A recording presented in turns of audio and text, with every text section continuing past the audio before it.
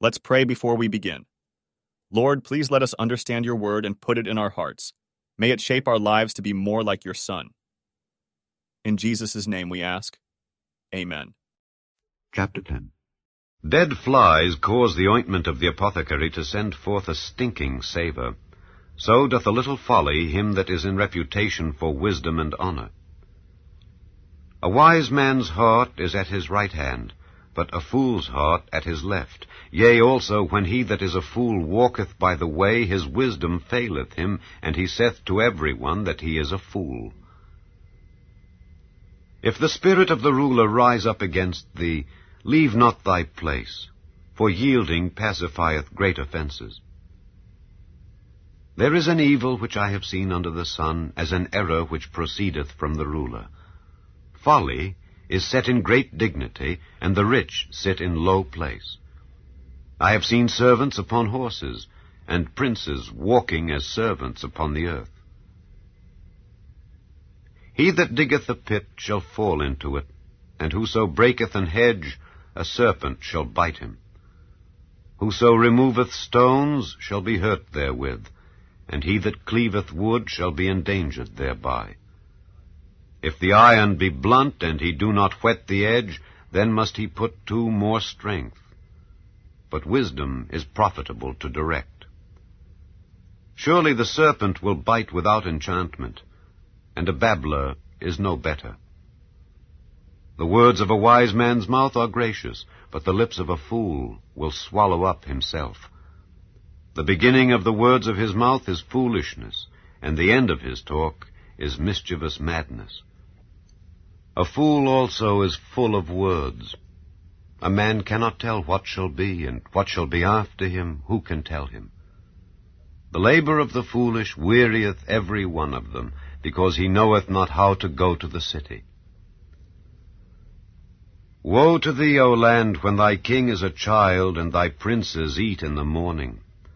Blessed art thou, O land, when thy king is the son of nobles, and thy princes eat in due season, for strength and not for drunkenness. By much slothfulness the building decayeth, and through idleness of the hands the house droppeth through. A feast is made for laughter, and wine maketh merry, but money answereth all things. Curse not the king, no, not in thy thought, and curse not the rich in thy bedchamber. For a bird of the air shall carry the voice, and that which hath wings shall tell the matter. Matthew Henry Commentary on Ecclesiastes chapter 10, verses 1 to 3. Those especially who make a profession of religion should keep from all appearances of evil. A wise man has great advantage over a fool who is always at a loss when he has anything to do. Sin is the reproach of sinners wherever they go, and shows their folly. Verses 4 to 10. Solomon appears to caution men not to seek redress in a hasty manner, nor to yield to pride and revenge.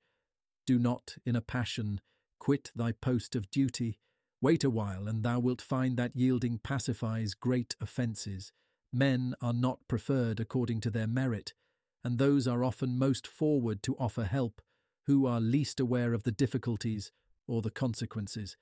The same remark is applied to the Church, or the body of Christ, that all the members should have the same care one for another. Verses 11 to 15. There is a practice in the East of charming serpents by music. The babbler's tongue is an unruly evil, full of deadly poison, and contradiction only makes it the more violent. We must find the way to keep him gentle, but by rash, unprincipled, or slanderous talk, he brings open or secret vengeance upon himself. Would we duly consider our own ignorance as to future events, it would cut off many idle words which we foolishly multiply. Fools toil a great deal to no purpose. They do not understand the plainest things, such as the entrance into a great city, but it is the excellency of the way to the heavenly city, that it is a highway, in which the simplest way faring men shall not err. Isaiah 25, verse 8.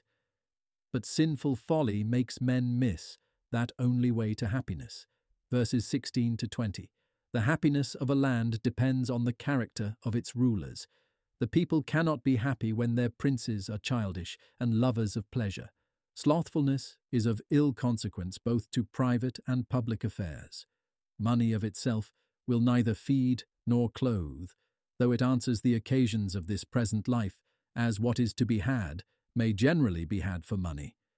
But the soul, as it is not redeemed, so it is not maintained with corruptible things, as silver and gold.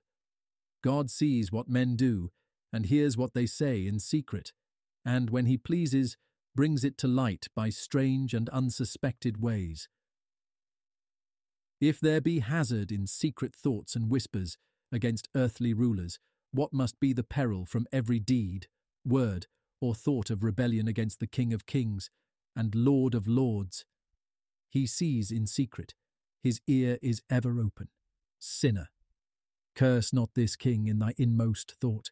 Your curses cannot affect him, but his curse coming down upon you will sink you to the lowest hell. Please consider, how does this chapter apply to you?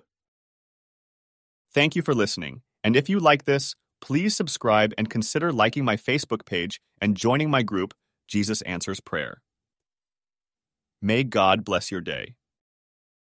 Hello, we are Mark and Pearl Lambert, and we are the ministers of Jesus Answers Prayers. If you like this ministry, please help support it. The link to donate is found in the description below. Thank you and God bless.